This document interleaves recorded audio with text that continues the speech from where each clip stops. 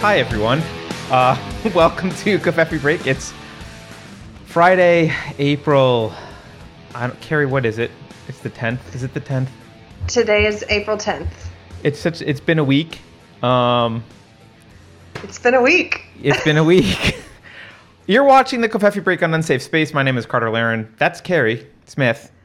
Hi, guys. Welcome. If it's your first time here, you can find us online at unsafespace.com. I'm reporting from another undisclosed location today, so this is not my normal podcasting room, but I'll be back there on Monday. Honestly, you look like you're like a cam girl ready to do something over there. Not that I would know. Not that I would know. Not that you would know. This is the only place really to shoot from in this room, so I had to be here. You're going to get us banned from YouTube. Hey, listen, guys. Here's what can I open with something? Whatever you want. I give up at this point. It's been a week. Carter and I just had a fight, and everything's okay now. But the reason I bring it up, I think it actually was our first yell at each other fight, though. Oh yeah. But here's something I was thinking of. We both realized we had found each other's childhood wounds by accident, or some of them, yes. And it made me think of something I saw Mike Sortovich tweet the other day. He said, I don't know if you saw this. He said, "Unresolved trauma. We all have it. We're able to mask it with substances and socializing. Now you're just straight forced to face it, and that's why you're moody and in pain. This is beautiful, my friends. Lean into this. Growth is happening." And then later I saw him retweet it again and say something about, you're forced to face yourself, and if you truly are being isolated and not hanging out with other people, that maybe it's an opportunity for you to. He's like, how do you like yourself? Maybe you're learning some stuff about yourself. Yeah, no, I totally agree with him on that. I think he's right. Yeah. Yeah. So, that's been happening. Oh, the camera's not going back and forth between me and you. Oh, now it is. Okay. Yeah, sorry. I didn't feel like switching it back to me when I was talking just then. Andrew Thompson in chat says, "Wait, why did you two waste good content?" No. It was not pretty. It was. You guys wouldn't know it because. See, the thing is, this is good, though. We should talk about this, because in case anyone else is dealing with stuff, and everyone's kind of on edge and frazzled a bit, probably, and maybe having altercations with people that they're quarantined with their spouses or kids or something. The thing is, I love Carter enough that I can have that argument with him and then step back and say, oh, wait, here's what I'm doing, and recognize it. And I'm close enough with you that I could tell you, right? I was like, look, I'm mad because my mad is masking my sad, which is true. With anyone else, I wouldn't probably, if I'm not close with someone, I wouldn't tell them that. I would just be mad. I would just continue to be mad. Does that make sense? Yeah, totally. And I had to just be like, I'm mad at you. And then I had to step away and calm down and think about everything and come back and be like, okay, I'm mad at you, but here's I kind of shouldn't have done this and but I don't know. I think it easily could have gotten out of control if we didn't have, I mean, I don't want to speak for you, but I feel like there's at least part of me that's kind of trained to sort of check that eventually. It doesn't check it right away, but at least there's some part of my brain that's like, hey, you're supposed to be checking your own responses here and having some self-criticism. And it took me a few minutes to I had to step away, and before that part of my brain was listened to at all by the rest of me. I had to calm down a little bit. And then that part of my brain was like, okay, now I can engage. Here's some more objective information. And then I was able to kind of come back to it. But that's a learned skill, frankly. It is a learned skill. Practice. I think you and I are pretty similar in that we both are pretty much oh, you're going to reject me? I'm going to reject you first. Right. You just said. Yeah. I'm going to burn it all to the ground. Yeah. We both have the same reaction when we're upset about something. It's just burn everything, which probably is why we get along most of the time, but also for fighting, it's not good. It's not good. You're about to take it to 0 to 60, boom, step on the gas.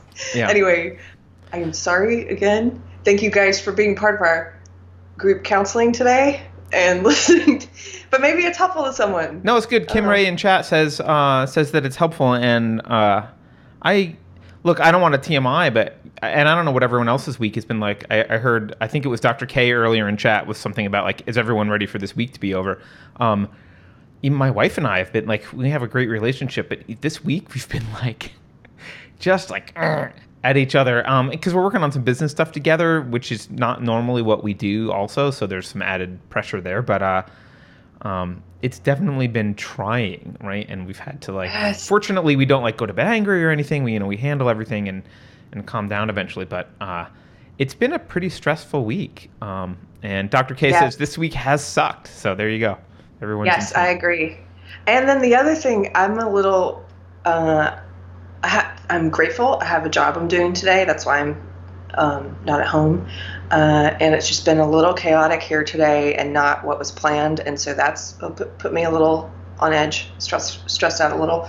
But also, here's something funny. I've been saying the past few weeks, I've been like, oh, Tiger's gotten really attached to me because I'm not going to my regular job anymore. I'm at home all the time.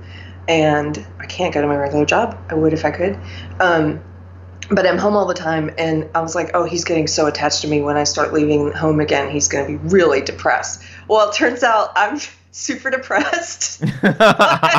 You're just projecting onto your animal. Right. I didn't expect it because I used to leave him all the time. I go to work and stuff, and now I'm like, oh, there's Tiger. I'm like looking at pictures of him. Anyway. I'd like to say that's normal and healthy, Carrie, but I'm not sure I can say that. I think it is. I've actually been to fall asleep last night. I was imagining what it's going to be like when I see him again, and he's going to be like, anyway. Can I make a few announcements actually? Please.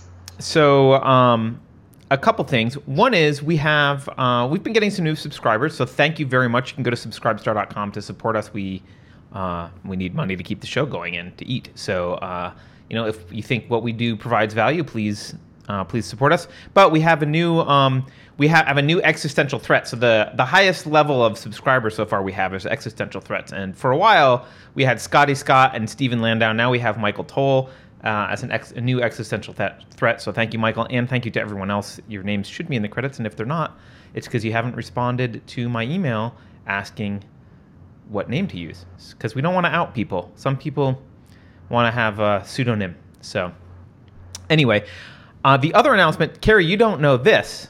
So this is an announcement for Carrie also. You know that we interviewed Maggie Oliver. So Carrie and I interviewed Maggie Oliver, who is a police inspector for the Greater Manchester Police, who worked on the Rochdale child sex scandal, the grooming scandal. And she's also the whistleblower who has kind of made a name for herself, exposing the basically corruption and filth of the police department and their reaction to this, and how they were hiding the abuse and continue to be hiding the abuse of a lot of young girls both in the Greater Manchester area, but also throughout the UK. And so we interviewed her, and because she is from the UK and because the topic is from the UK, I want to release the show at a time when maybe people from the UK can see it more likely to see it, because a lot of times, it's 7 p.m. right now, I think, in the UK. So the plan is to release it tomorrow morning Pacific time at 8 a.m. Pacific, which is early for Californians, but that's 4 p.m. UK, and I think that gives people, they're up, they're awake, they're doing things in the UK at that point, and it gives both the audience in the US and the UK an opportunity to watch that video. So that's going to come out tomorrow at 8 a.m. Pacific time, and if you're interested in that, it's a disturbing discussion. It's a very disturbing discussion, but I think it's like necessary for people to look at. We've talked about that subject before. We've never interviewed someone about it. And even in the episode we did about it, I remember it being pretty heavy. And this interview was pretty heavy at times. It was heavy. We talked about it, but we talked about this was our opportunity to talk about it from like the expert on this thing. Like, she's the one who's been doing all this. So it was great. Anyway, those were the top of the show announcements that I wanted to make. Carrie, not only has it been a stressful week for us, but jobless numbers, again, this week, they matched last week. I thought they would be a little higher, so I didn't think they would be lower. I thought they would be a little higher, but I didn't think they would be twice as high. I don't know if that counts as a win for me or a swing and a miss, but they're the same as last week, another 6.6 million jobless claims. Let me interrupt for 1 second. Anecdotally, so this isn't a study or anything, anecdotally, I know a bunch of people who actually have been trying to file for unemployment for over a week and haven't been able to get through on the website or the phone. So maybe we're just at capacity for. I think there are a lot of people, like even, a friend I talked to, 2 friends I talked to yesterday, intend to apply, have been trying to apply, have not been able to get through. Wow. So maybe that's depressing the numbers artificially. I think because so. Maybe there's a max. Yeah, interesting. We should also say, in terms of top of the show announcements or show announcements generally, thank you to Ninja Kitty for the super chat. Thank you to Tabitha for super chat. Ninja Kitty is just bragging that he's first in chat, which is great because Ninja Kitty usually is, and then had some issues. Tabitha says, I got yelled at by a Karen for buying a can opener. She said it wasn't an essential item. Funny thing, she was in the same lane as me. Happy Friday. How are you going to open your cans of beans if you don't have a can opener? And you know what? I'm sick of these people deciding what is. I know we've been doing a couple different episodes with the quarantine Karen thing, but I think that's a way that it's starting to affect everyone locally, is dealing with these totalitarian assholes in their community that maybe they didn't realize were totalitarians before this. In my local group, it's just crescendoed now, and there's actually a definitive 2 camps. I feel like I'm in Lord of the Flies, and I'm leading one of the camps, or I'm one of the people.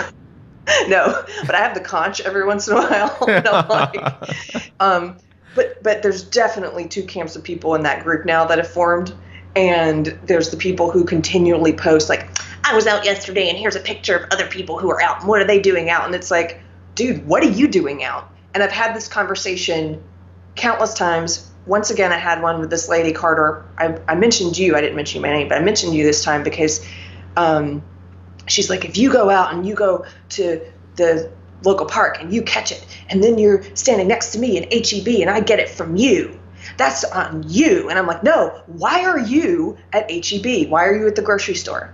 It's called food. People, carbon-based organisms need to eat. And I'm like, yeah, why weren't you a responsible human who stocked up enough food so that you don't have to go every week to HEB? I have a friend who's been, mentioning you, who's been on lockdown for over a month and a half. He doesn't have to go out. He probably wouldn't have to go out for another year. So if we're going to start judging, that's another true. If we're going to start judging people, then I'm going to judge you and say, why the F are you in the store? Get your ass home if you're worried. That is on you. And then you can judge anybody's like, or the can opener's not essential, or this isn't essential, or I'm really tired. Every job is essential. You know why? Because it brings home money to cover your family and to cover your basic living expenses. And I'm getting sick of this sort of like, look at this non-essential job. There was another one in my group this morning. A girl took a photo of some construction workers from her apartment building window. And she's like, is this really an essential job? And mind your own friggin' business and let those guys work if they choose to work. I'm sorry, I'm on another rant. No. I'm tired of this. It's perfect. I actually saw someone tweet this out. Someone tweeted out, obviously they were sarcastic, we should ban hunting and gathering because it's not essential. Like, it's basically, it's like humans have to do activities in order to survive. Some of those humans have chosen activities directly related to the food supply.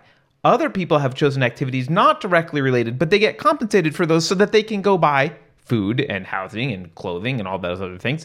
Like, canceling some activities as non-essential, if their life is essential, those activities are essential. You're just saying that they're not essential as people. That's what you mean when you say that.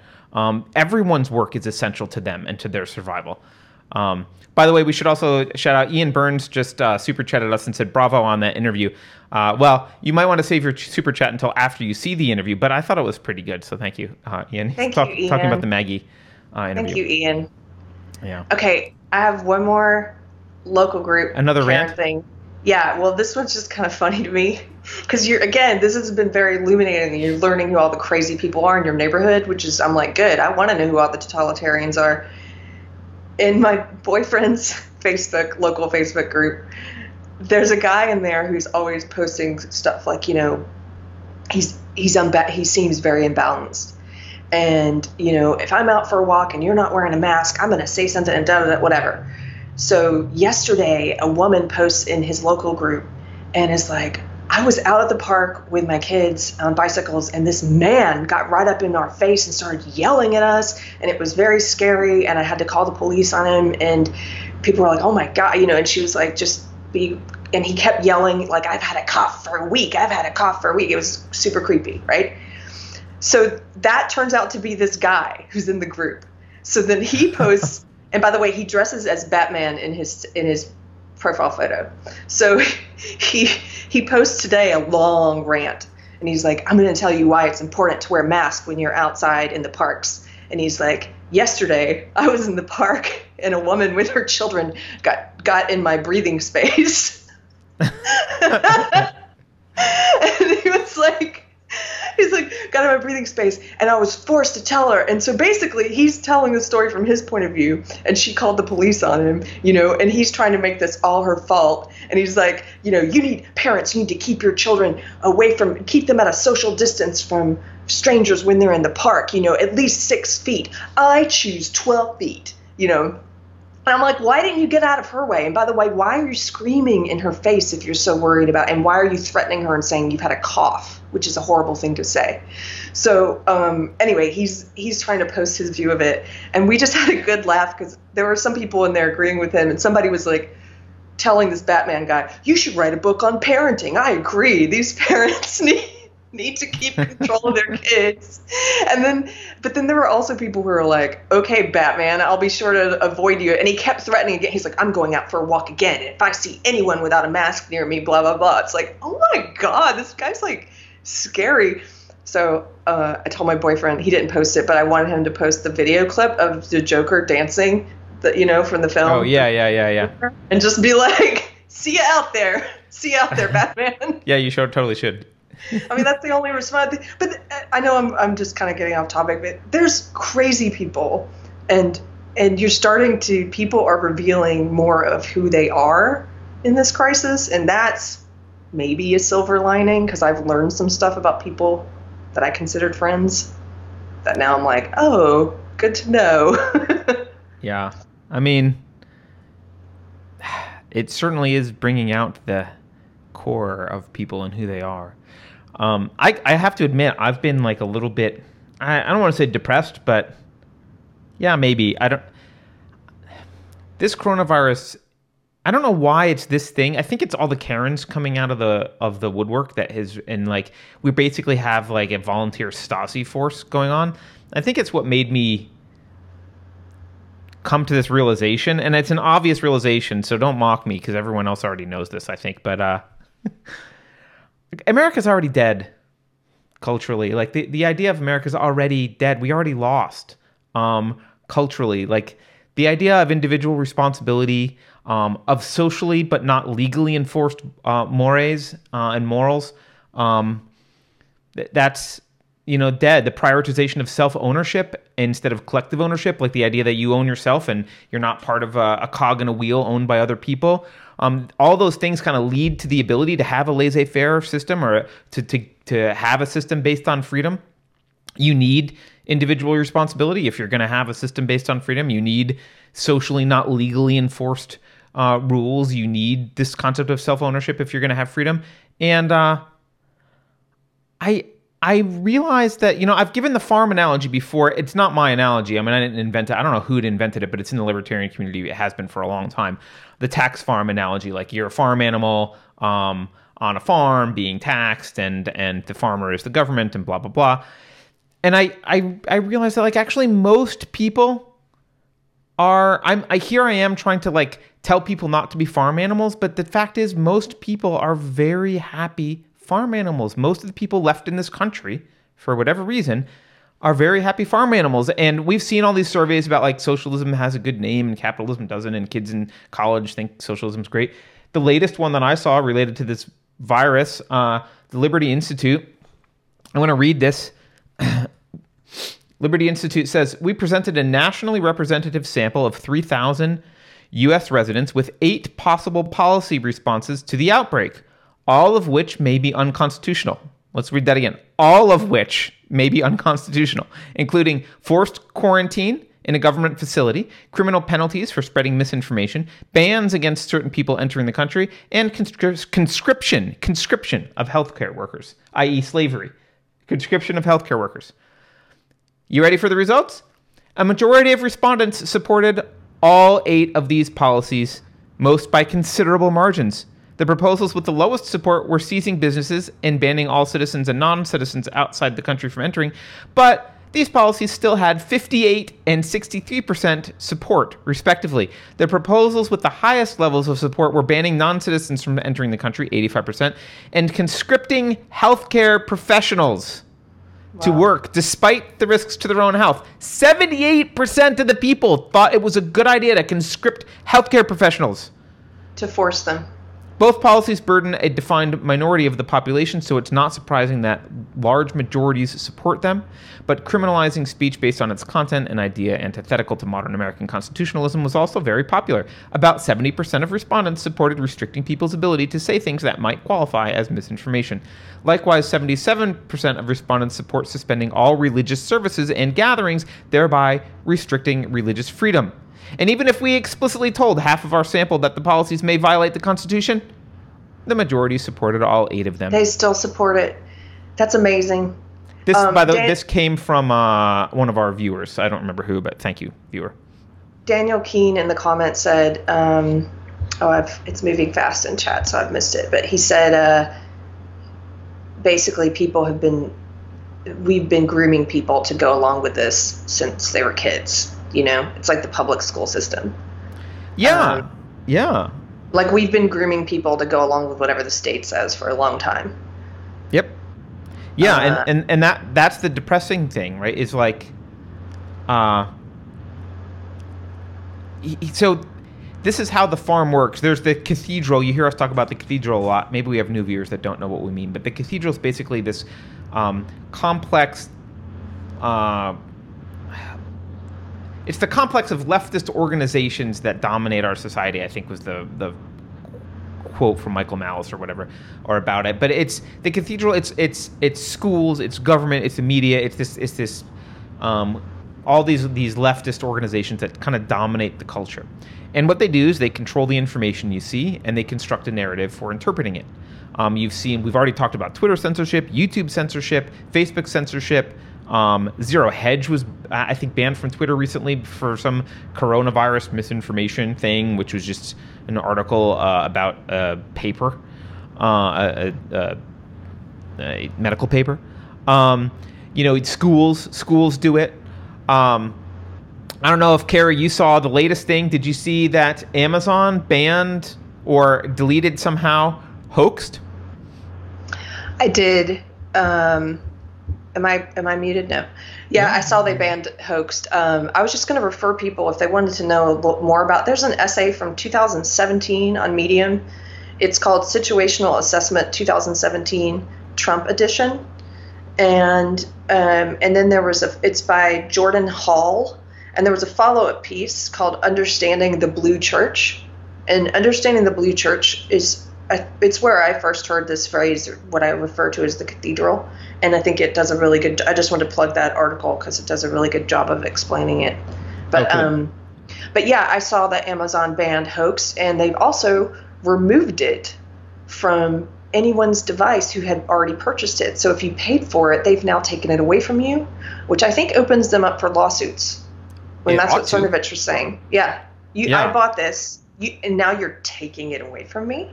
Yeah. Now, just to be clear, I don't know the details. I mean, Cernovich is not in control of distribution, so Amazon has like the standard disclaimer on there that's like, our agreements with the distributor prevent this title from being viewed right now, or something like that. It could be that there's an actual distributor dispute, but unlikely. And the reason I wanted to bring up the hoax ban was, it's just one more thing that's happening lately, right? But it's how you really know that your information really is controlled. The whole point of hoax is to reveal the existence of the media's role in this, and of course they don't want you to see that. Of course, so the cathedral. They control the information, they control the narrative, they ban things like hoax, they indoctrinate Karens in schools and through the media and through everything else. They indoctrinate them to the farm animal mentality. So they've got that farm animal idea. They're sheep, right? That's what they want. They want a good farmer to take care of them. So much so that they become Stasi. Did you see they become little like self-appointed Stasis, I guess? Did you see the little did you see the handwritten note that was going around Twitter from a Karen lately? No. Let me see. Oh wait, you'll like this. To this, she like circle dots her eyes. This is the new someone's response was, this is the new Karen font. To the selfish person, I have been watching you travel every day in your car. You are not in uniform, so this is clearly unessential travel. You are part of the problem. Stay at home and protect our country plus NHS. You have been reported. Oh my gosh, I hate these people. I hate them. Yeah. And obviously, by the way, not being in uniform doesn't mean this person might actually be going to be a surgeon. Exactly. But yeah. Or they might be going to work at HEB or somewhere else. Like, you have no idea what they're doing. Screw you. And or selling ammo, which is super essential. Yeah. I'm so tired. Okay, so here's 2 Karen things I saw. One, and Laura's in chat. I think Laura's the one that posted this one. I can't remember. I think it was Laura. Anyway, it was a post that in her feed, and it was from a woman who basically was she's like, the ice cream truck just pulled up across from my house, and these kids went and bought ice cream. Am I the only one that thinks this should be banned? And she was basically like, who do I call to report the ice cream truck and the kids and their parents who are letting them buy the ice cream? It's like, you joy eater. Like, yep. You ice cream stealer. I wish you were the only one who wanted to ban that. God. But she's not. Yeah. I mean, so sorry. I wanted, my thoughts are a little meandering here, but I kind of want to finish this about the farm. So you're on the farm. The level 1 of your cage is the cathedral. Level 1 of your cage is, this is why people like the Matrix analogy. Level 1 of your cage is control the information you can see, control the narrative, indoctrinate Karens. So you get little Stasi out there policing what they think is the right thing. Distract you from the existence of your cage and everything that's going on, and the actions of the farmer and any abuse you might be suffering. Distract you from that by manufactured crises and outrage, by kind of frivolity. I know you like that word, Carrie. Like sex, drug, food, vanity, like all that stuff. Distract you from that stuff. Like have the bread and circuses. And the goals here are to keep you. There's a couple major goals. The main one is indoctrination, which is to it's to destroy any independent spirit within you, and so to make it impossible for you to fathom life without the farmer. Right? You want your farm animals to not be able to fathom life beyond the farm. They can't even. It doesn't even enter their mind. That's the goal of the cathedral. And from an economic perspective, it's to keep you working as much as possible so you can be taxed as much as possible. So they want you to be worked and taxed as much as possible, which is why they want both parents out working and paying someone else to raise your kids, because that's like, look at all that money flowing. All that money flowing gets taxed, right? That's 3 times the taxes than if you stay home with your kids and your spouse goes out to work. So they those are their goals. But make no mistake, if the cathedral fails at its job of keeping you happily drugged and sedated and oblivious to the existence of your imprisonment, you are in prison. If the cathedral fails to do that, they will shoot you. They will kill you. Have you seen, I have not been talking about this, but I actually landed an interview with this person's attorney, the family's attorney here, which I'm not sure when we're going to have it, but I want to bring the case up prematurely before then. Have you heard about Duncan Lemp, for example? Just one in a string of cases in the past, but the most recent one. Do you know the story of Duncan Who is Lemp? he? You don't? No. All right. Duncan Lemp was from Montgomery County, Maryland. He was 21. Apparently, according to police, when he was a minor, he had some sort of run-in with the law. I'm not sure what it was, but there was a ruling that he's prevented from owning firearms until he was 30. I didn't know that was a ruling that you could have, but apparently they had ruled that. So, okay, so he's 21, prevented from owning firearms. Now, he was, it turns out, violating that. He did have firearms. Okay, I think that's a reasonable violation. Like, I think he should be allowed to have firearms, but whatever, that's fine. He's violating. They want to do something about that. So, but they didn't know he was violating this rule. So he was 21. He was living at home with his parents. So he had two parents in the house, plus a brother in the house, plus he was living with his girlfriend in the house. So he and his girlfriend had a room, and so they were in the house. So that's 5 people in the house, four people besides Duncan. About a month prior to this incident that I'm about to describe, the police received an anonymous tip, which is just hearsay, that, hey, Duncan's got guns. He shouldn't. Okay? The judge granted a no-knock warrant based on that tip. No-knock warrant. The warrant did not indicate that there was an imminent threat. Why you need a no-knock warrant? No freaking idea. No imminent threat. Hearsay. Right? So an anonymous tip and no imminent threat. Judge grants a no-knock warrant. The police take that no-knock warrant and they execute a pre-dawn raid on this guy. They kill him and they shoot his girlfriend. Now, according to the family, he and his girlfriend were sleeping in bed. Officers threw flashbangs in the house, fired as they were entering, or maybe even before they entered, through the window, killed Lemp immediately while he was sleeping in bed, and no family heard any sort of warnings or anything from the police at all the entire time. The police, meanwhile, have changed their story 3 times. Their latest version is that Lemp confronted them, they issued warnings and compliance instructions, and he wasn't listening, and I guess that's why they shot him, and he was armed, but there's no explanation of why the hell they shot the girlfriend. So I want to point this out because the guy's last tweet, it doesn't matter if you agree with his politics, he was like a militia E kind of type of guy, libertarian dude, fine. Wasn't really hurting anyone, right? He had some guns he wasn't supposed to have. Big fucking deal. He was home with guns, not like minding his own business. And some Karen called in an anonymous tip on him and he's dead. All right? And the reason he summed up this entire problem in the last tweet that he wrote before he was killed. And that tweet was, the Constitution is dead. And that's what I'm depressed about because we are in a society in which us, the people in this chat right now, we are the vast minority. Maybe not even everyone in chat wants to be an individualist and cares about freedom, but I think most of you do. We're the tiny, tiny minority. We have already lost the cultural war. It is over. We lost it.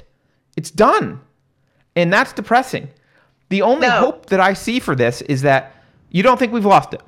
No, this is super depressing. I'm not doing an episode where I'm saying we've lost the cultural war. There's a silver lining maybe, which I haven't brought up. But okay, I think as a culture we're done. However, the minority of us, Little Ragamuffin in chat says the war was lost a long time ago. I know, right? But the minority of us who still cling to what I would call, just to be very vague about it, like the traditional American spirit, like the spirit of individual responsibility and freedom. The people who are willing to take responsibility for their own lives, leave other people alone, who want freedom and want something more akin to a small laissez-faire type government. Those type of people. We might be the minority and we might have lost culturally, which makes sense since they've controlled the schools for decades. there's not zero of us. And I think maybe the focus should really be on building our own communities. And, at some point we may have to physically locate, but we can't do any of that if we don't know each other, if we don't have, if we don't know who each other is, we can't rely on each other. We have to actually build a community and start over somewhere. And maybe things around us will fall apart and we can start over right here without moving. Maybe things won't fall apart exactly that way, and we're actually going to have to co-locate. I know Maria Tuscan and I have talked about this before. I don't see her in chat, but maybe we're going to have to relocate. But at the very least, we need a community. Okay, let me interrupt. I disagree. The war is not lost, and as Laura points out, I'm not convinced it's a minority of us who are individualists and who are against government forced shutdown and the kind of abuses of liberty that we see happening now. How do you explain the Liberty survey we just looked at? How do I explain that survey? Well, first of all, surveys, I don't like that survey, but I would like to see more. I would like to see some similar ones and see if that's repeated. I just would like to, because surveys were wrong. Here's a big example that everybody knows of. Polls and surveys were wrong during the last presidential election. So I would like to see other surveys. How do I explain it? I don't know. Maybe it's the way they phrase the questions. In my gut, I just don't think that maybe those people haven't been, let me take my local Facebook group, for example. There are some of us who started speaking up and pushing back against the Karens. And now there's more of us because they see, there's someone else who's not afraid to say this. And even though they're going to say, oh, you don't care about people dying and you don't care about old people and all these lies. I don't care what you say. I don't care the lies you say. I'm going to, just like I do on this show, I'm going to speak what I believe to be the truth. And the more people who do that, just like speaking against SJW ideology, the less fear people have to do it. I think there are a lot of I think there's a silent majority of people, perhaps, maybe it's only 50-50, I don't know, but I think there's a silent majority of people who are just afraid of the loud ones. Well, I do agree there are a lot. Laura says there are tons of people that don't. I agree there's a lot of people that don't speak up, but I don't see evidence that a majority of the people are freedom lovers at all. I don't see that survey is just in line with everything else we've seen for the last few years. Every survey we see, every time anyone does a study about the words capitalism or socialism or this or that, like it's every time people vote. I mean, both major parties are anti-freedom. So I don't see. To me, it's kind of an outrageous claim that there's this silent majority of freedom lovers. I don't think that's true. No, but you're thinking. They're not plugged in. They're think of it like somebody who's that just hasn't been turned on yet. It's not that they're freedom lovers or freedom haters. They're just not conscious. They're not awake. They're not paying attention. Well, that's definitely true. You're probably right. They maybe think that there's something. They're distracted by the bread and circuses. But you can turn some of those people on, and when you explain, when you start speaking, and some of them are awakened, and then they turn on, and then they turn someone else on. I guess I mean, I wouldn't confuse the ones who are freedom lovers and are quiet. I mean, there's a lot of people in this so-called silent majority that I'm talking about. There's the ones who are freedom lovers and are scared, but there's the ones who are just don't even know what they are, who I think can be reached. I guess this is me being the optimism is. I just don't think it's completely lost. I think maybe this crisis is what was needed to wake some people up and to make some people pay attention. It's also pushed some other people totally towards totalitarianism. But just like with Trump being elected in 2016 and the way that my so-called side, the left, doubled down and went friggin' crazy and doubled down on SJW ideology, and that woke me up. I think a lot of these totalitarians and these local groups are waking people up. And they're starting to step back and say, wait, I'm not on board with calling the cops on Ice Cream Man. I mean, maybe. And I know that it sounds like, hey, there's Maria in chat. I know it sounds like I'm being very depressing when I say this, but and on one hand it is depressing, but like we cannot. you can't move forward if you don't admit where you are. Like, and we need to admit where we are. We have lost the culture war. We've lost it. It's over. We've lost the culture war. It doesn't mean there's none of us. It's gone. It doesn't mean there's none of us. It doesn't mean there's no one. It doesn't mean that some people can't be turned if they can be turned on. It doesn't mean that we can't like rise like a phoenix and take over again. But the culture's not. There's no battle for the mainstream culture. There's no battle. We're like insurgents fighting an established regime. We're not two equal parties fighting for land that's up for grabs.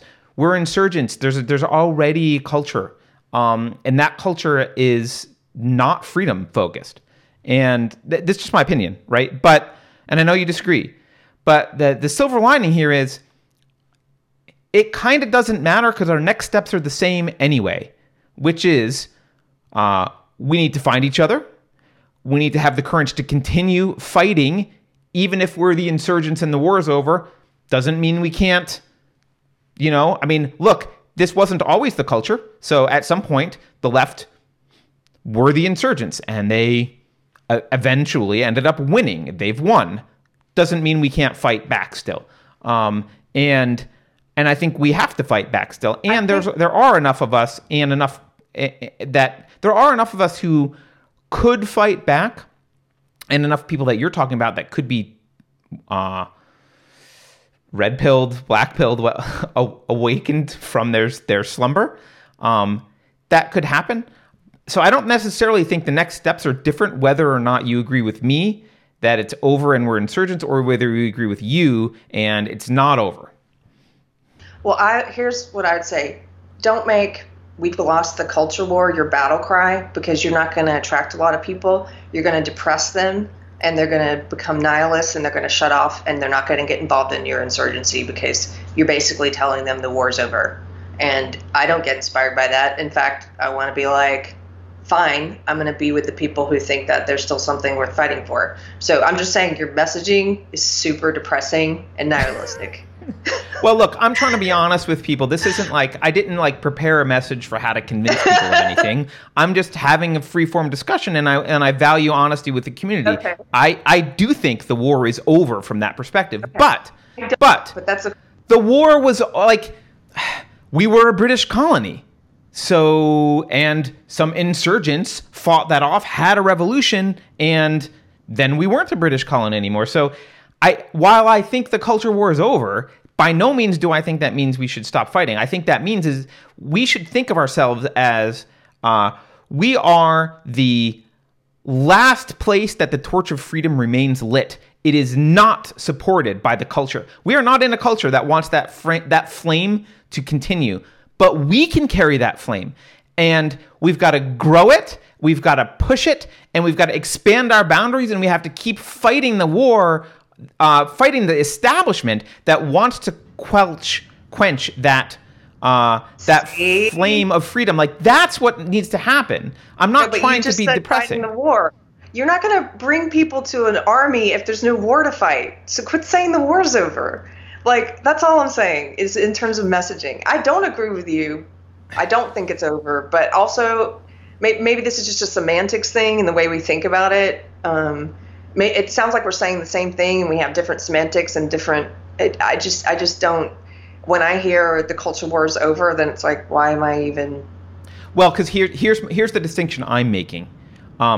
I care about that torch of freedom and the community of people here and elsewhere that are on board with the American spirit, basically, for lack of a better nebulous term, right? Like, those are the people I care about. Do I care if we take over Washington, D.C. and return the United States to that? That would be nice. But what I really care about is that we have a place for ourselves. And I don't really care where it is. And I don't care if it's half the country and there's a line drawn in the middle of it and we all have to go somewhere. Or it's a quarter of the country and we all have to go somewhere else. At least it's somewhere. And that's, to me, that's what's worth fighting for. I would rather fight a war of independence than think that our only option is to literally convince all of the Karens in the entire freaking country to stop doing what they're doing. I'm not trying to taking over Washington is not our only option. We don't have to own all of Hollywood. We don't have to own all the universities. We don't have to own Washington. We have to own a little piece of the world that's ours. That's all we need.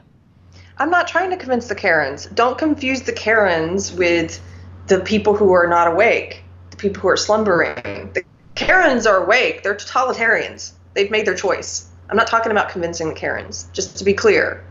There's a slumbering majority of people. That's what I mean. Yeah, anyway, I think the slumbering... I think we're getting boring now. I just don't like... Look, I'm one of the people you're presumably talking to. I'm in the chat, and there are people in the chat who agree with me. That messaging turns me way off, and I just am like, okay, then fine. I guess I'll go kill myself. Like, it doesn't inspire me if you're telling me the war's over. I'm in this because I believe the war's not over. So... that's all. I think I understand the distinction you're making, and I just I don't think we're actually in disagreement. I just think we're in disagreement about word choice. I guess that's all. Yeah, when I say the war is over, what I mean by that, and you guys might disagree, that's fine. What I mean by that is the war for control of the entire culture of the U.S. is basically over. But that's not the war I'm fighting, and that's not the war worth fighting. The war worth fighting is a spot for our own, and no matter what it's called and where it is, that perpetuates these ideas. That's what's important, and that's worth fighting for because that's all humanity has left of freedom anywhere in the entire globe is this community. That's it. There is no other place, and I don't mean just unsafe space, but I mean like the people that are in that, like mostly in America, that have this liberty mindset. That's it for the whole globe. That's it. That's all they are. There's not a lot. And I don't think there was ever a lot. But for a while, we had an entire country. We may not have, like, I guess part of me is I don't want people to be disappointed that if we keep failing to make changes at a national level, because it's not necessary. We don't have to actually win that particular battle. Let me rephrase some stuff. How about if I say the war for freedom is never freaking over? It's not over. It's never over. The battle for America's culture may have been lost. It doesn't mean we can't have another battle. It doesn't mean that battle is the key battle for the war. There's a war that's more important. We may disagree tactically about like, well, maybe we can make another run at American culture and that battle needs to be fought. That's fine. I'm not against that. But that's secondary to my goal, which is to win the intellectual war, win the war of freedom. And that means that those tactics are actually quite similar to fighting the American culture because most of our allies are going to be in America. Most freedom lovers are going to be people in America. And so we're fighting the same war. This is just it's a nuance in tactics. And I'm actually saying it because I don't want to be... While it's depressing to me to say that the battle has been lost for the culture, it's also cathartic because we don't need to win that. We don't need Hollywood to be on our side. We've never needed Hollywood to be on our side. We have our own culture and we can create our own cultural institutions. We don't need the mainstream culture. I guess that's my point.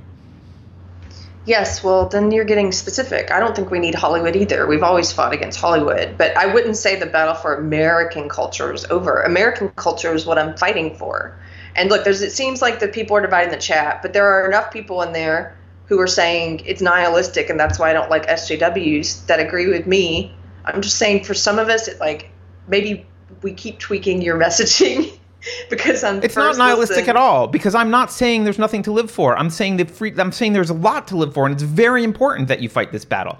I'm just saying, don't be discouraged that you probably lost the mainstream culture in the U.S. a while ago. We may get it back at some point, but that's not the primary. We don't have to win that culture in order to win the battle or to win the war. We can win the war without ever winning mainstream American culture, ever. That could always exist outside of us. That Americanism can survive without America in its current form. There's a difference there. Okay. I like this because you're honing your messaging and I'm teaching you how to pick up people like me. Okay. I have to think out loud. This is like me going through thoughts in real time. This is a live stream. I don't have notes on this at all. This is just... I'm a good test case, so there you go. You've already got some people who agree with you, but then there's a bunch of us in the chat who are like not digging this messaging. Not digging the messaging. Look, we're all on the same side anyway. How about we go back to what I was saying earlier? Yeah. I do think we need a community, regardless of whether you think the battle is fighting America's culture or, whatever. I didn't think we need a community. To that end, okay. And when I say community, I don't mean that Carrie and I need to know you individually. I mean, that would be nice. But hopefully this community grows big enough that we can't possibly know everyone. You need to know each other. And so, Carrie, not many people know that we have a Telegram because we don't really do anything on it except for post videos. But we do have a Telegram. And a lot of people in chat probably don't even know what Telegram is. Go install Telegram. Because what I added to Telegram today was, because I realized what we need as a community, I added a group chat to Telegram. So the main Telegram channel is, so far, literally, I think it's just me and Carrie in it, and I just post, here's a link to our video, because I thought someday we would use Telegram, maybe. You guys don't have to do this, but I would encourage you to. I made an Unsafe Space group chat where anyone can talk to anyone. It's basically like these chats on the live stream, except for Ninja Kitties allowed. And everyone can just chat with each other. And I think that's maybe a step towards building some sort of community that grows beyond like our relationship with you, where you have relationships with each other and find support amongst each other. Does that make sense?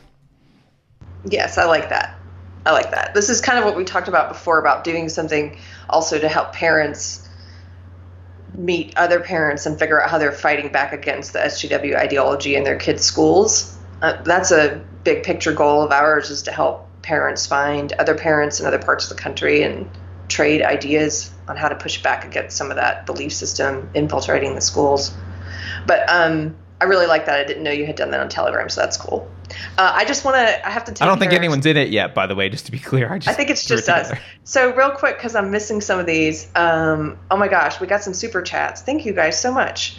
Let's see, Default username. Thank you, Default. He said, we have lost the Twitter war, but remember there's a silent majority in flyover country. The internet does not equal real life. Fear not, and carry a big stick. That's a Teddy Roosevelt quote. That's a positive I love that. message. Yeah, Teddy Roosevelt, speak softly and carry a big stick. Yes. I'm a Teddy Roosevelt fan. Dr. K's in chat. She, thank you for the super chat, Dr. K. She says, this is an important show. I'm glad I made it today instead of opening a bottle of wine and drinking myself into a depressive stupor. Yes, I'm glad you made it too. And a couple people echoed that in chat. And I want to say one thing. Everybody, I'm not judging. I've been struggling with smoking lately. After 15 years of not being a smoker, I'm struggling with smoking in this crisis. I am, though, very grateful that I'm not drinking anymore. And because I know I would be probably drinking more than usual right now. And I know people who are struggling with that. I talked to a friend yesterday who's like, you should be really happy you're not drinking right now, because I'm struggling with like not going out and buying lots of wine every day. And, people who are out of work and feeling depressed and stuff. I'm not going to judge anyone with what kind of coping mechanisms they are having a struggle with. But I will say for myself, if I can get over the struggle I have now, which is the smoking one, I know I'll be better for it. Because ultimately it's just, it's unhealthy, but also it's a compulsion. And I don't like anything that is a compulsion. For me, it's a compulsion. And that's when I'm not like in charge of myself and my actions. I feel compelled to do something that on a deep level I don't really want to do. And so those things always bother me, because it's like I want to get back to where I'm not being controlled by something, whether that's a substance or social media or I don't know, television or fighting. Any of these things are great if you can keep them as just a intermittent frivolity, put it that way. Intermittent indulgence, something to take your mind to de-stress, awesome. But if any of these things become a compulsion for you or for me, that's when I draw a distinction. I'm like, oh, that's crossed over now. It's not just like an occasional indulgence. Now this is something I'm compelled to do and turning to too often as a crutch to manage stress. And so just I'm not lecturing anyone again, or I'm not trying to, but anyway, That's how I try and distinguish between. And I have some Wait. compulsions. Should I apologize to Dr. K because she didn't want to drink herself into a depressive stupor, and then according to you, I was very depressing after that. So. Yes, you're making people want to go get bottled wine, Carter. No, I should make you want to go get ammo. Be angry. Don't be depressed. Be mad. Here's the thing. I will put, in my words, I will say the war is far from over, and we need sober generals and sober soldiers. Yes. We used to, when I was an entertainment manager, we used to put in the writer we had to do this. We'd be like, and we need a sober sound technician. Like you actually had to put it in there. I don't need a drunk. That's pretty sad. Yeah, that's pretty sad. We need sober soldiers. So thank you, Dr. K. Thank you. Who else? Thank you. Oh Tara. my God, Tara. You want to read that one? Benedict option. Find a community that shares your values and beliefs. Physically move if necessary. That's what my family is doing. Yeah. That's Tara. I mean, kind of. I mean, there was the Free State Project a while ago, which I flirted with years ago, like when it first was around. I think they settled on New Hampshire, which wasn't really my first choice. But who knows? I mean, yeah, and there's the American Redoubt, which I know people look at. I'm not sure that we need to move. I'm not saying we all need to move tomorrow, but if we someday need to move, wouldn't it be nice to already have relationships established and know each other and be in a community? And at the very least, we have a virtual community. And Carrie and I are going to have a actual physical get together. By the way, Carrie, it's a good thing we didn't schedule the retreat that we were going to schedule for May. We ended up pushing it to September. I know. This would have sucked. And right now, it's like, it may not even be September because people are going to take a while we don't know when this is going to end. And I don't want people to be, right now, nobody has money to spend on flights anyway. So It's probably going to be pushed off to next year. I'm really sorry to say that on this show. It's just that I don't want to schedule something that people can't afford to even attend. And with it hanging over our heads that there may be some fall lockdown that everyone loses their flights. So for now, as the situation develops, we'll let you know about the retreat. But maybe we'll have an evil unauthorized retreat. I don't know. Ian Burns quotes John Stuart Mill, who I normally don't like, but this is a good quote. Not Ian. I like Ian, but I don't know. Ian seems fine. He super chats. A person may cause evil to others not only by his actions but by his inaction, and in either case, he is justly accountable to them for the injury. Actually, maybe I don't agree with that John Stuart Mill quote. Are you? Wait a minute. Why don't you like John Stuart Mill? Everything I've read of his so far, I've liked. I need to read more, but. Yeah, no, I don't. I have issues with some of it. In fact, this quote, I'm not sure I like it. So let's read it again. A person may cause evil to others. Although, thank you for the super chat, regardless of whether I agree with the quote, Ian. I'm reading it. So, a person may cause evil to others not only by his actions but by his inaction. And in either case, he is justly accountable to them for the injury. I'm not sure I agree with that. I'd have to think of I'd need some examples. Like, if you stand there and someone else is dying and you don't help them, are you accountable for their injury? You're a jerk, but I'm not sure that would be murder. I don't think that you would be just like, you're not accountable in the same way. So I don't know. I don't know if I agree with that. Anyway, E.C. Homer. The people who are slumbering are kept slumbering because they are in comfort. They will wake when their bed is taken from them. So that's, thank you for the super chat, EC Homer. Yeah, that's part of the thing, right? When we're in comfort, this is part of the keeping the farm animals happy, right? You put new straw down, you keep them well fed. There's a nice little cell. They get out, they get some sunshine once in a while. You got happy livestock. They're not gonna try and run away. So it's only when things go horribly wrong on the farm that and some livestock, the better livestock will wake up even in comfort and recognize that they're livestock. But most livestock, they're going to wait until they're starving to try and hop the fence. Let's see. What else do we have? Oh, Ninja Kitty got himself into chat. Says, woohoo, shout out from Little Ragamuffin. Thank you, Ninja Kitty, for the super chat. It looks like Ninja Kitty's not allowed to chat still unless he super chats. That's crazy. Maria says we should create a new country called Unsafe Space. Where no one is in charge at all. Somebody in the chat said they don't like sober soldiers. Oh, Lydia, that's okay. You don't all have to be sober. We can have some drunk. We need drunk soldiers as well, I guess.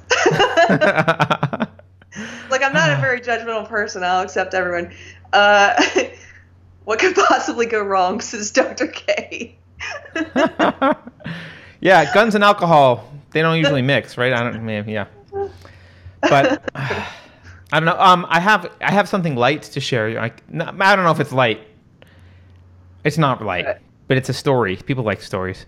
So my buddy was in chat and he mentioned like, oh, I gotta go to the dentist, and so I was like, damn, I was gonna share your dentist story, but now I don't want to because I don't want people to know it was you. But he said I could. He just messaged me and said I could. So he says to me, I'll miss your live show today. I guess he didn't miss all of it because he was in chat at the beginning. I'll miss your live show today. I have to go to a stealth emergency dental appointment. So let's just think about that phrase for a minute. Stealth emergency dental appointment. I have a broken molar. I talked to the dentist and he said that the government has really clamped down on him since he is considered non-essential. He told me, you ready for this? He told me to arrive at 11:30, sit in my car, and he would text me when he thought it was clear for me to go into the office. That's the world we're in right now. Wow. Okay. It's like black market dentistry. Black market dentistry. So the Texas Department of Labor Regulations, I forget, it's TDLR, which always makes me think of the acronym TLDR, too long, didn't read, but it's TDLR, Texas Department of Labor and something. Oh, okay. Anyway, yep. I should have sent this to you so we could put it on screen. They have started publicly tagging businesses and shaming them. This state organization. So they tagged this woman, this black woman who does braids, and the only way they know that she's still operating is because she had posted something about appointment times, and everything's by appointment only right now. So she's only seeing like one person at a time. Obviously, she's decided she's made her own, what she's willing to do, and these people are willing, if they're willing to come, they're making their own choice. But it's technically against the shutdown order we have right now, because even though the liquor store is deemed essential, getting your hair braided is not. And so this friggin' department, this State Department, tagged her business and said, it's come to our attention that you are operating illegally right now, and you should know that we're going to impose fines of blah, blah, blah, blah, blah, and shut you down. And then she got swarmed. So imagine like the SJW mobbings that we've covered on the show that happened on Instagram. Imagine a mobbing that's triggered by the state. I mean, it blew my mind. I'm like, this is despicable behavior by the state. You know what? Privately message her and fine her, whatever you're going to do. But on top of fining her, trying to revoke her license, you're also going to make her the subject of an internet mob and send a bunch of Karens to attack her. Like, what is wrong with you? Well, because little power-hungry fiefs, little authoritarians love to make examples out of people because it makes them feel bigger. And they're like, yeah, look at that. No one wants to mess with me, right? I'm the Texas government. And like, you know, it's just some like bureaucrats, like little weak people love to make examples of other people. And so that's what they're doing. They're trying to get like, that's why they're shaming. And make no mistake, even tyrants are weak, pathetic people underneath it all. Your need to control other people stems from your own personal weakness and pathetic nature. Like, that's what tyrants are. Like, people like Hitler, they're not strong. They're weak, little, pathetic pieces of crap that the only way they feel good about themselves is power over other people. And that's mostly who government is populated with. That's most of government is pathetic little weak bureaucrats who have they've got a Napoleon complex. I'm going to share my screen, Carter. Okay. See if this works. All right, let's try it. Not yet. It has not worked yet, but I'm holding out hope, Carrie. Wait, here we go. Is it sharing? Kind of. Now there's like I feel like I'm in an infinite regression loop, right? Now I don't know what's going on. Go back to you. I don't know what's happening. Go back to you. Well, I can do this. I got just you, but if I do this, Now it's No. like this weird. I don't know what it is. No, All go right. back to you. Okay, I was gonna share this picture with you. I think it is from Michigan. I think it's from Michigan. Anyway, it's a picture that's going around social media. Is this the one signing the bill? Yes, they're signing a bill to impose fines, and on the chyron on the bottom of the screen it says, "State emergency order calls for fines up to $1,000 for ignoring social distancing." And then you see the photo of her signing the bill and all of these government elites standing beside her, shoulder to shoulder, touching in some cases, smiling as they're signing a bill saying you're going to get the peons are going to get, we're all going to get charged $1,000 for doing what they're doing in this photo. Yeah, I have seen that photo going around. It is definitely there are rules for me and rules for thee. Like that's how it works, right? You're not. I mean, just think of it like government people. They're getting their paychecks. They're going to work. They're essential. Why? What do they create? What value do they create? They literally create no value. All they do is tax you and redistribute wealth and pocket some of it. That's all they do. That's all government does. So, the guy selling the can opener is way more essential than your local mayor. But, city council, mayor, all the bureaucrats, they're all getting paid. All of them. By your tax dollars, which you can't even earn right now because you're not allowed to work. Thank you, Michael, for the super chat. Michael says, "Is your website at unsafespace.com down?" Oh my gosh, is it? Not to my knowledge, but maybe we have too much fun traffic. Let me go look. Wow. Yeah, it is down, but I just learned that from you right now. So maybe we have too much traffic. I will check it out and try and fix it. It was up yesterday because I was playing around with it yesterday, so I'll check it out. And then he asked about book club. So the book we're reading currently is Animal Farm. We haven't picked a date yet, but we're going to pick it and announce it very soon, I promise. I have to go. I have this job thing I'm doing here today, and that's why I'm here.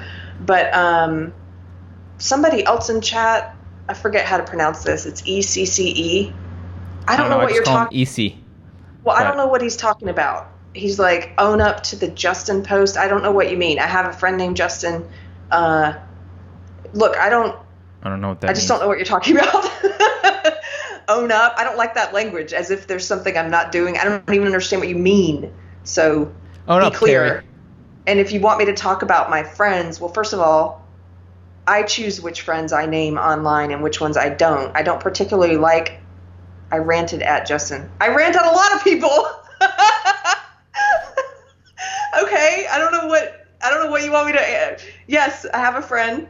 I don't like naming my friends by name especially if I'm being critical of them in the video, but I have a friend who we disagree a lot, and I guess I ranted at him recently on Facebook. Look, I rant at so many people, it's hard for me to keep them all straight. If you had asked me about the cop friend, that's one in particular. Justin Trudeau, no. Anyway, I'm confused. Yeah, Dr. K says I'm sure Justin probably did something to deserve it. I did actually, there was another friend, maybe he's talking about this friend. There was a friend, Julian, who said something in sarcasm on one of my posts and basically was saying what a Karen would say, but was saying it in sarcasm. About that picture, was saying, you missed the sarcasm? And I missed the sarcasm, and I got my claws out because Julian was like, look, the $1,000 fine is for your own good, and it will be coming to you soon in the form of a check from the government for $1,200. And as long as you follow, oh, I see what he's saying. Sorry, Julian. Yeah, okay, that's why he is talking about Julian. Anyway, Julian basically said what a Karen would say, and I'm like, that's weird. I didn't realize he was like that because I thought he was very freedom loving. And I was like, you know what? No, it's not for my own good. I said what I would say to a Karen. It's not for my own good. Take your fees and spend on them. And then it turns out he was just being sarcastic, and I'm like, that's the world we live in now, where I don't even know half the time. It's hard for me to read the sarcasm anymore because I see so many authoritarians saying exactly what he said. So yeah. Anyway. Yeah. By the way, unsafespace.com is back up. I just rebooted the server while we were sitting here. I don't know what was going on, but it's up. Yeah, I've done that before, where like because I can't. Sometimes I think what happens is sometimes there's people who are, red pilled or black pilled, but they're in their own black pill echo chamber, and so like they just know that of course you shouldn't take it any other way than the black pill way. Like they're just totally used to being able to say things completely deadpan. Yeah. And for you to know that it's sarcasm. But for a lot of people, if you're like not in an echo chamber and you're out and you see that stuff all the time, sometimes it's just like you forget like who that person is and like are they saying it in sarcasm because it's actually a real thing that someone really would say and has said. And so like you respond very like sincerely to it and they're like, you're an idiot. And it's like, oh, you're on my side and I just didn't realize it. Yeah, I just think it's funny. I thought it was really funny. I was like, oh, let Kitty retract her claws real quick. Okay, I have to go do a part-time job I'm very thankful to have today. Yes. I love you, Carter. I'm sorry we fought earlier.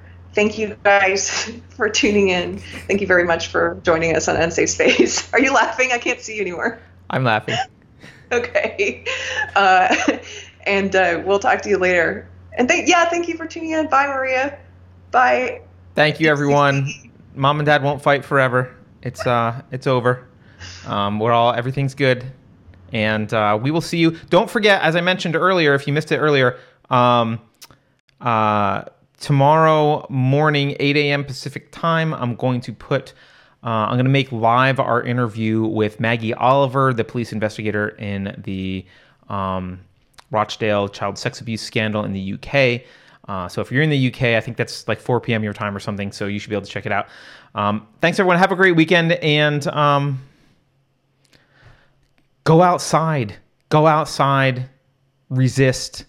Wear a mask if you're nervous, but screw this totalitarianism. Go outside.